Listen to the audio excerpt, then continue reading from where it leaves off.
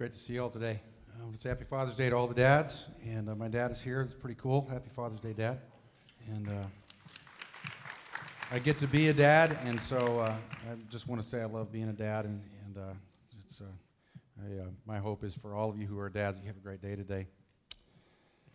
What we believe about humanity and salvation. This is part 2 of where we were last week, and so we're going to dive into what we believe about salvation.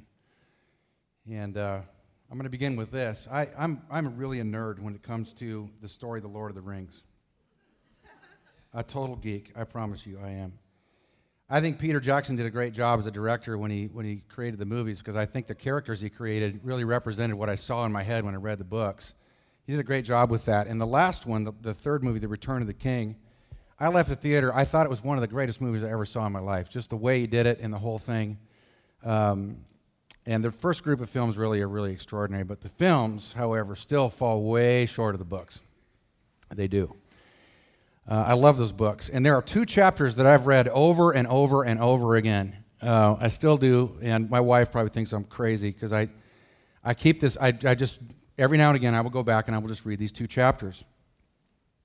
I've read them more times than I can remember, and it's the part of the story where these adventurers become trapped on all sides by this giant horde of monsters and goblins and trolls and this giant, ugly dragon-looking thing that's crazy.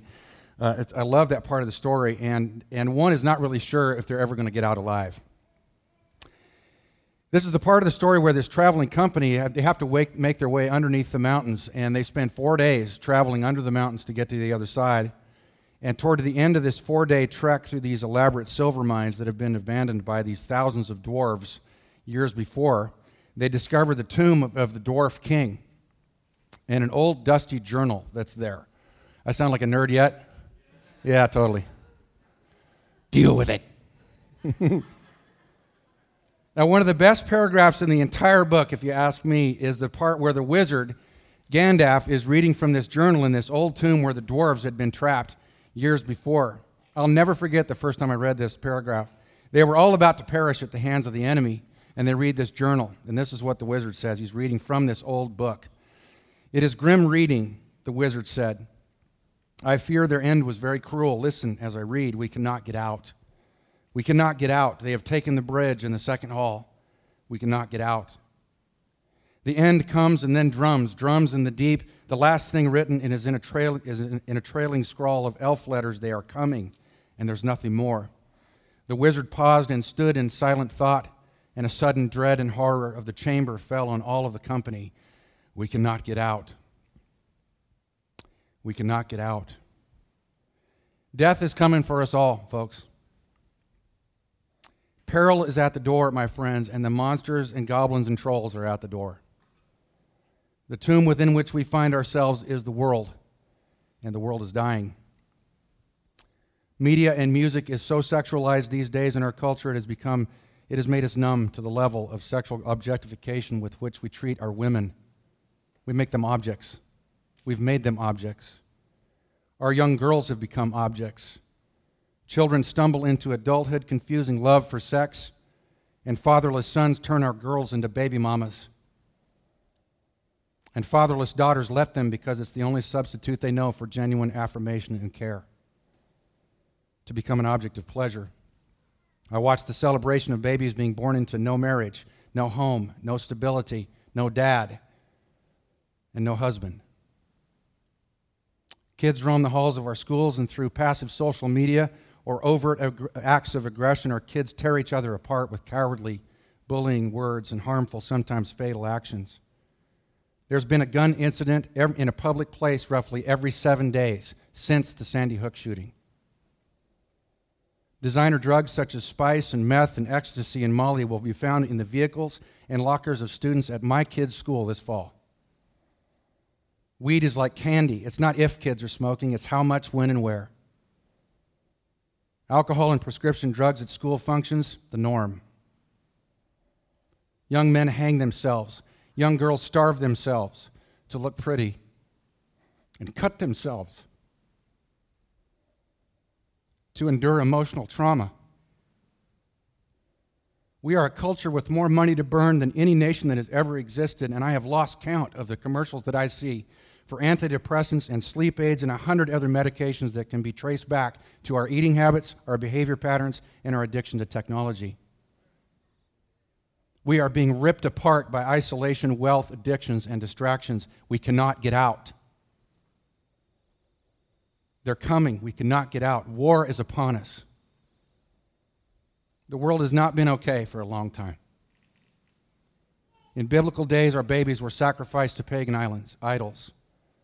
Today, we sacrifice our babies on the altar of our childish right to be happy and to do whatever we want. We allow a broken education system and smartphones to teach our children, and we are still letting our babies die while we go to work, to the gym, to the next party, or the next marriage. We are wounded, inhuman human doings. That's what we've become. And we're wondering what we become when we get old. Last week we talked about the nature of humanity, and we are each made one of a kind. We are made on purpose for a purpose. This was my outline from last week, and so here's the Cliff Notes. All right? We are made by God to be with God. We are made by God to be with other people. I'm going to read those again. We are made one of a kind, each of us in this room. We are made on purpose for a purpose. We are made by God to be with God, and we're made by God to be with others. Today is part 2, what we believe about salvation. There isn't one person here who can sanely believe that we don't need salvation from the imminent death all around us. What happened? What is the cause of us continuing to exist in this collective nightmare that is a human existence? Because it is, even at its best. I don't want to be all dark, man. I was scared to death to read all that stuff this morning coming in here. But it's true. What are we going to do? Close our eyes and pretend it's not there? My kids will tell you we were driving home yesterday and I'm flipping out because we're on the brink of yet again some other conflict in some other country. We got to be honest. Existence in this world is a mere study in survival and toleration of mass chaos. It just is. A lot more about that than real togetherness in life as God's people. That's what we're made for. So what do we believe about salvation? What is going to be our salvation? What is our way out? Because there is one. Are we destined to live to the end of our days like dogs, like we just die? If all those things from last week describe what is supposed to be real for us as human beings, how do we do that? How are we saved from destruction and death? How are we saved from ourselves?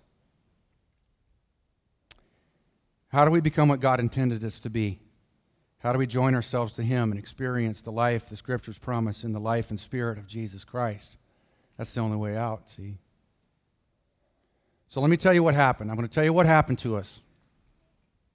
And then I have 4 points that I really hope describe what the Bible says about salvation. Generally, we have to understand, and I hope you really listen close here, because I've spent literally about 5 or 6 years letting this sink into me, this group of truths right here. We have to understand, sitting in this room today, that our chief and primary problem is not behavior. It's not disobedience. It's refusal. The primary problem is refusal. Refusal is at the center of every sin and transgression, act of disobedience, selfishness, bitterness, envy, strife, grudge holding, all this stuff that goes on. Refusal is at the center of it. Romans 3 says that all have sinned and fallen short of the glory of God. So I'm going to tell you where it all started. If you go all the way back to Genesis 3, it's the story of Adam and Eve.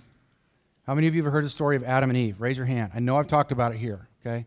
You've heard about it. The first couple, watch this. Lucifer comes along and he deceives Adam's wife with a question about God's motives. That's what it was about. Did God really say? And Eve engages in this conversation that was reserved for her spineless husband who's standing right next to her.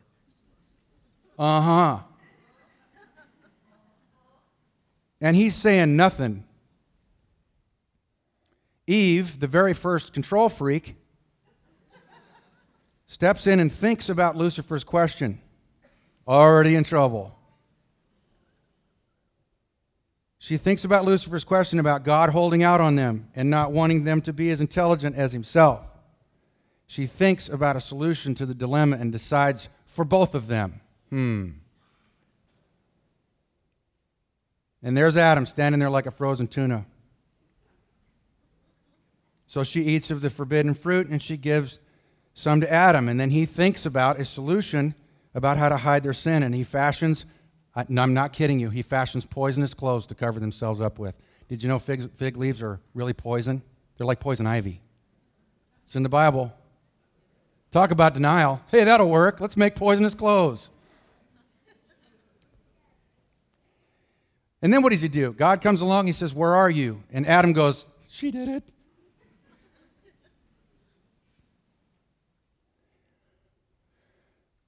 And rather than just own it and trust that God would be merciful and gracious, would forgive them even through appropriate consequence, what do? They duck the issue and they lie about their situation and they earn themselves a ticket out of God's provision. Ironically, that place where all this conflict is taking place is the Garden of Eden. It's right between those two rivers that are mentioned over in Iraq right now. It's a big desert over there. Oil doesn't come from dirt. It comes from lush vegetation. Think about it. So they left the garden, and there it is. Refusal started the whole thing, see?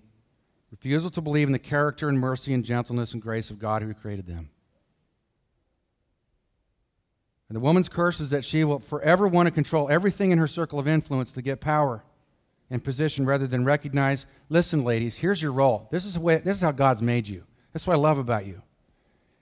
It's your God-given design to be the counsel and breath of God in relationships, to be wisdom. That's your design. But it wasn't enough, see? What's the man's curse? He's going to constantly fight the temptation to shut down in apathy and walk away from his God-given destiny. Gentlemen, here's your destiny, to be a protector and a provider and a culture keeper in relationships, to be a warrior. It's the way God made you. We have no idea what we're worth. No clue. So today, single moms outnumber single dads at least 5-1. Because Eve is still holding everything down out of a sense of one of three things, either grandiosity, resignation, or necessity.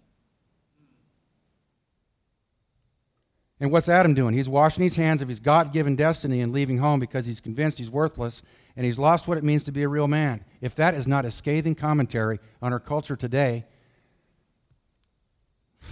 we're not paying attention. That story was written 4,500 years ago. Things have changed very little. So my point is, the primary problem with humanity is the refusal that lies under our actions. It's the refusal that lies underneath our disobedience. See, behavior is just the tip of the iceberg.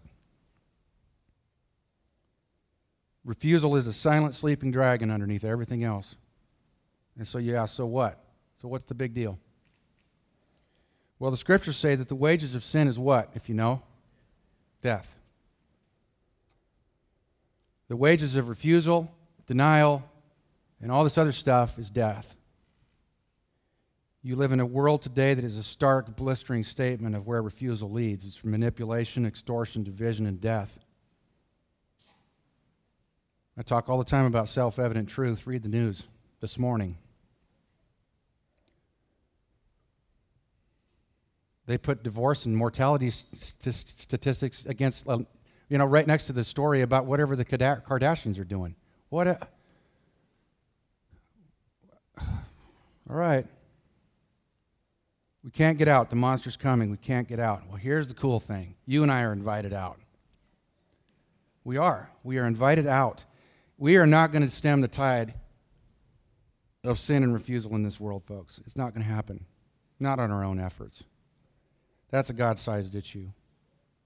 But God has given us a way to live in the middle of this, to have us, to have ourselves, and to have life with Him and others right here. So I'm going to show you the hidden road to Jesus today.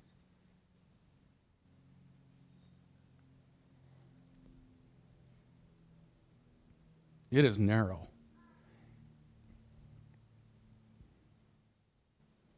And it's dangerous. Finding Him. Allowing him to find us is actually the truth. It's going to cost you. Anybody that ever told you following Jesus is easy is they're smoking weed. It's not easy. It's going to cost you, it might cost you everything you think is important. And not many are going to find it. But you can. Got to recognize, first of all, salvation's first of all, it's about recognition. Salvation's first of all about recognition. I can't do this. Jesus said, "Come to me, all you are tired and burdened, and I will give you rest." We're not going to ask for help, not even from God, unless we recognize our need for it, folks. No way. I want to show you a couple guys. I want to tell you before I show you these pictures that this is right straight off where I come from, okay? All right. I'll talk about lack of recognition. Let's show them the first one, Nate. This is a guy that's suspended a riding lawnmower from a crane to hit the top of the hedge. That's a lack of recognition. Clearly does not understand how many ways there are to die doing that. Can't see the threat, see? Not going to ask for help. Lack of recognition. Here's another one. Just take a good long look. See, my dad's a structural welder. What do you think, Dad? That's going to work. How many ways can you die in that picture right there? Lack of recognition. Hey, if you were, a young boy, I don't know, maybe if you're a young girl, you did this. I jumped out of a tree with a towel as a parachute once. Lack of recognition. I lit a match in front of a can of hairspray. Have you ever done that? Into a bowl of Coleman fuel. A white-hot flash and no eyebrows later, I recognized I possessed a deep lack of recognition. Man, messing around with an old 12-gauge shotgun, that thing went off and literally almost took my head off. It almost killed me. Lack of recognition. I caught hypothermia, 35 degrees below zero. I didn't know you were supposed to keep drinking water because every time you breathe out in weather that cold, if you're working, you can die and you never get cold. You just shut off. It took a few days to get over that. Lack of recognition. Won't ask for help. Won't ask for advice. See the thing here? Got to understand. We will not ask for help unless we recognize our need for it. I work with lots of people who come into my office every week and are beset with all kinds of problems, addictions, and all kinds of different things. It's not just addictive behavior. And they recognize they have a problem, and they come to me for counsel. And one of the things, especially with addictive types of stuff, and by the way, I believe we are all addicts. Substitute it for idolatry. Whatever you have to do to not feel. Control your own life. Congratulations, you're an addict. Okay? All right. You're an idolater. You need Jesus. You just do. So I ask people, I say, okay, your reason why that thing you go to, whatever it is you go to not feel, you know why it's so hard to kick it? Because it works. It works. We're kidding ourselves. If somebody sits down and they're feeling good all the time because of whatever it is they're going to, try to convince them they shouldn't. It works. Very hard to ask for help when you've got a solution that's right in front of you, right? But it never lasts, and it always asks for more. But for the moment, the alcohol or the drugs or the media or the food or the sex or the Instagram or the Twitter or the blah, blah, blah, whatever, it doesn't stop asking for more, and it's never quite enough. I asked a dude one time, I said, what's the deal with cocaine, man? I've never tried it. I've seen it once, but what's the deal? He says, you hit it once about 7 p.m., and you spend the next 14 hours trying to hit that first time again, and you spend thousands trying to get there. It just takes. But hey, for the moment, I don't have to feel anything if I do this. Don't need anybody's help if I don't need help to cope with this if I've got this. It doesn't have to be a substance. It can be a behavior. It can be anything. Don't recognize our need for help. And if we get stuck inventing a perfect solution to being happy, we're going to continue to be blind to our need for help. We're not going to ask for it. We just stay in the trap of believing that if we figure it out, we can get out. We'll get out of what, you might ask? Feeling dead? Feeling like there's no end? Feeling like life's a big blur? arguing with God and yourself about your own value as a human being. The list goes on. We keep trying to cover up the pain of our past. Here's one. We keep trying to perform to be good enough. That's exhausting. We believe we're less than. We have to work really hard to get someone's approval. So we got to recognize our need for help. We're not going to ask for it. Secondly, salvation is about rigorous honesty. Ugh. I don't like that. Another term for rigorous honesty is confession. 1 John 1:9, one of my favorite verses in Scripture, says, if we confess our sins, He's faithful and just to forgive us our sins and to cleanse us from all unrighteousness. There's not a lot of ambiguity in that. Rigorous honesty. Here's what it sounds like. What are the devices I use to control my own life and prevent myself from being afraid? What are the secrets that I keep about me? And I'm not just talking about doing the bad stuff. What are the secrets I keep about me with regard to my own value? What's the story I tell myself about my own lack of value, how worthless I am, what a piece of garbage I am, all that stuff. We harm ourselves by believing that we don't have anything good to offer other people. And we become our own God, see? Rigorous honesty. How do I manipulate people? Oh, man. How do I control people to get their affirmation? How do I work people to get a compliment? Please tell me you understand what I'm talking about. Working people to get a compliment. My aunt is an amazing cook.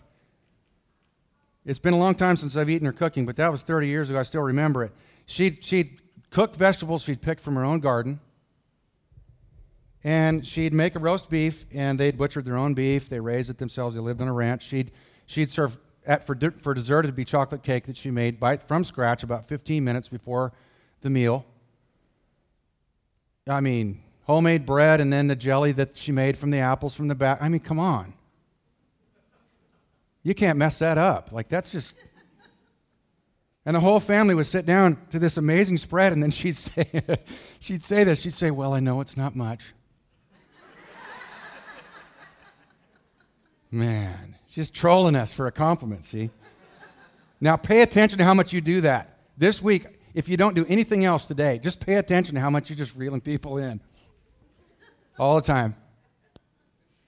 Working it, playing little games. There's a great scripture in Proverbs 6. It says, this is talking about a guy who's manipulative, but we all do this. He winks with his eyes and he shuffles his feet and points with his fingers. There's his hand signals and all this stuff. Perversity is in his heart. He devises evil continually. Can't see himself. He sows discord. Therefore, his calamity will come upon him suddenly, and suddenly he will be broken without remedy. Wow. Rigorous honesty has to do with telling the truth about anything we do to stay away from who we really are. And that stuff keeps us isolated and away from a real relationship. Those games keep us from being a real friend. Those maneuvers to get affirmation or cheat people out of anything result in calamity and chaos. We lose in the end. But 1 John says as well that if we walk in the light as Jesus is in the light, we have fellowship with one another, and the blood of Jesus cleanses us from all our unrighteousness. Got to tell the truth. I have to have the courage to tell the truth about what's really going on inside of me. If I do that, I have the hope of real relationship with God and other people. Got to recognize my need for help. And I have to commit to a process of rigorous honesty. What's my truth? That's the beginning of salvation. So I ask you, what's the truth you need to tell about you today? Third point, salvation is about repentance. Salvation is about repentance. Luke 13 says, unless you repent, you will likewise perish. I love that. Not a lot of layers on that. Repent or perish. I begin to practice rigorous honesty after I recognize my need for help, and then what? Got to repent. Now, all that means is you got to turn around and go the other way. That's all it means. Do something different. Turn around and go the other way. Stop throwing the same levers and pressing the same buttons and turning the same knobs, expecting different results, because that's insane.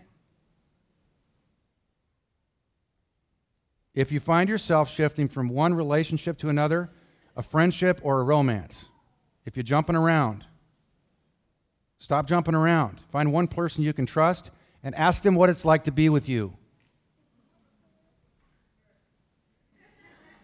Yeah, you might need it. If just about every time you get in a fight with your spouse and it escalates to chaos and you realize that generally the only time that happens is when you all been drinking,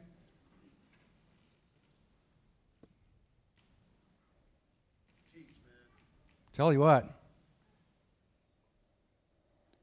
if you tend to rage and scream and yell every time you get scared or don't get your way, good time to start asking honest questions about what you're really afraid of. Afraid of not being enough, or afraid of losing your power, afraid of losing your identity, and afraid that nobody cares, afraid you don't matter. You got to do this yourself. It's your story. If people are around you, if people around you are telling you in a moment of honesty that you tend to suck all the emotional energy out of the room, relationally, and that you're kind of a boat anchor emotionally, it's a good time to begin examining how you draw people into relationships so that they can just carry your problems for you. It's called self-pity, and you might have some losses to talk about so you can accept it, and then they'll carry it with you. That's what real grief is. Repent, turn around, go the other way, go a different direction. Cease the practice of trying to possess your relational cake and eat it too. And you discover the freedom that can be found in admission and vulnerability. Admission and vulnerability. It's hard. It hurts. It sucks. It's painful. But we got to do it, see? It's repentance. Great freedom. It's your path back to being a human being, not a human doing. We do a lot to make everybody else's life miserable, don't we? I did. I do. Freeing revelations in my life to recognize that I was the common denominator in a lot of my problems. Oh, it's me. Repent, turn around and go the other way. Now listen very carefully, because all that stuff, these first 3 points, don't matter. They don't. Flush it and go on. Forget you ever heard it without this last one. Okay, don't show them yet. None of this works without the next 5 minutes of this message. None of it. It's just, you see this all the time in the world. It's self-help books or whatever, okay? You could do all of that without what I'm about to say. You could do this.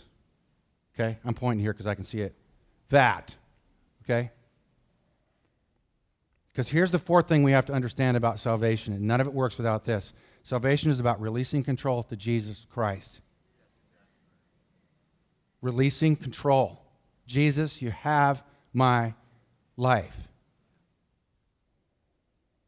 Now, this is where it gets squirrely, because nothing I say in the next 5 minutes can convince you of the truth. I can't do it. I was thinking about this yesterday.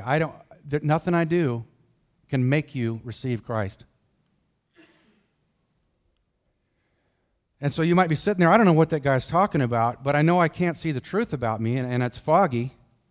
I know I do stuff to keep everyone away from me. I know that I do want to turn around and walk the other way and change all that, but it seems so unbelievably impossible. Well, here's the answer. I wish it was more complicated. Release control to Jesus.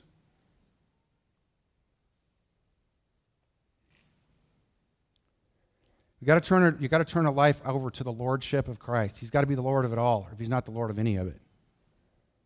The Scripture says that if you confess with your mouth and believe in your heart that Christ Jesus was raised from the dead, you will be saved.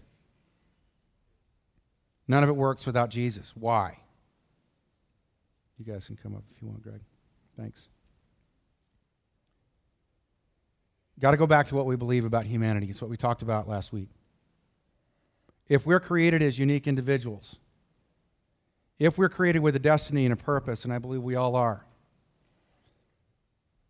if we believe that it is God who knit us together in our mother's wombs, and if we believe that there's a problem that has divided us from God and that only God can save us, if all that stuff is true, then according to the Scriptures, we have to embrace surrender to Jesus Christ crucified and raised from the dead is the only way to be reconnected to the God who made us. It's the only way.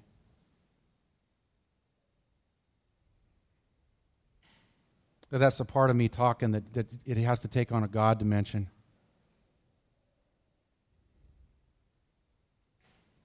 There's a part of this where we just release control and we just say, I don't know, but God, if you're there, I'm yours. Got to give your life over to the Lordship of Jesus. It's the only way to live in this life and in the life to come. And Jesus says about himself, I'm the gate. Got to go through me to get to the Father. Got to go through me to get to the kingdom. Got to go through me to get to heaven. There is no other way. I am the way. I am the truth. I'm the life. I'm the bread of life. I am the word of life. I'm the answer. I'm the solution. He said it all. He says, I'm the shepherd. He says, my sheep, I love this verse. He says, my sheep hear my voice. I know them, and they follow me. My sheep hear my voice. I know them, and they follow me. Come to me if you're weary and heavy laden, and I will give you rest. This stuff, if this stuff is resonating as true in your soul,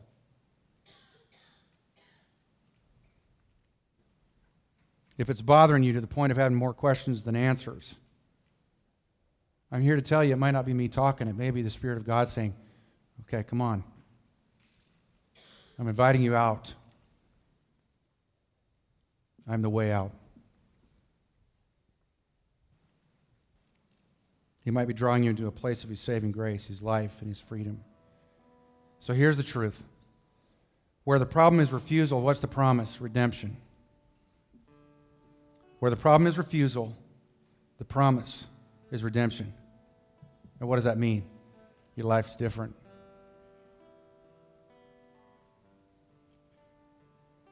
I mentioned this a while back, that a guy came up to me after a service about 2 years ago.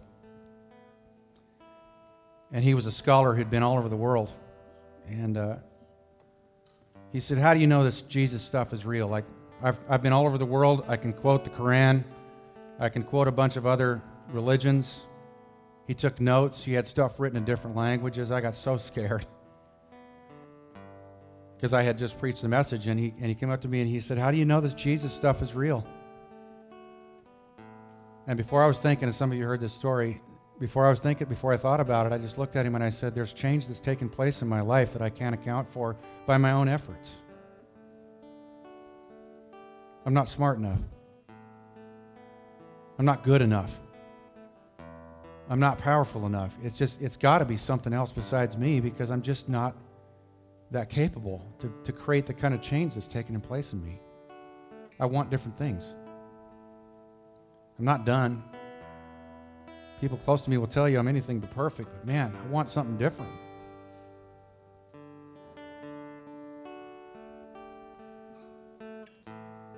So I'm gonna ask you to bow your heads. I'm gonna invite Greg to take over here, and I want to encourage you with this, that this is not about being smart.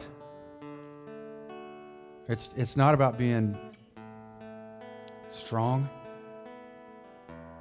It's not about thinking about it or figuring it out. It's about just recognizing need and having enough stuff inside of you to tell the truth, to practice a little bit of rigorous honesty, to make a decision to turn a different way. And it may not change overnight for you, and that's okay. Maybe change the stuff maybe change the one big thing a little bit. But then ultimately, it's about just saying, Jesus, I don't know you, I don't understand, I don't get it, but I want to know more. And He'll do the rest. You'll start hearing stuff in your head that's just, where did that come from? He will find you. I do not have to bolster God's reputation here. I don't have to make Him bigger. He'll do the rest. If you just give your life to Him. If you've been a follower of Jesus Christ, I'm just telling you, there's another way on the road. There's a deeper dimension to it. There's more to learn. It's infinite. It really is. At least that's what I'm seeing. Every time I cross a frontier, I get to the end of it and I go, man, there's more. It really is. I love that.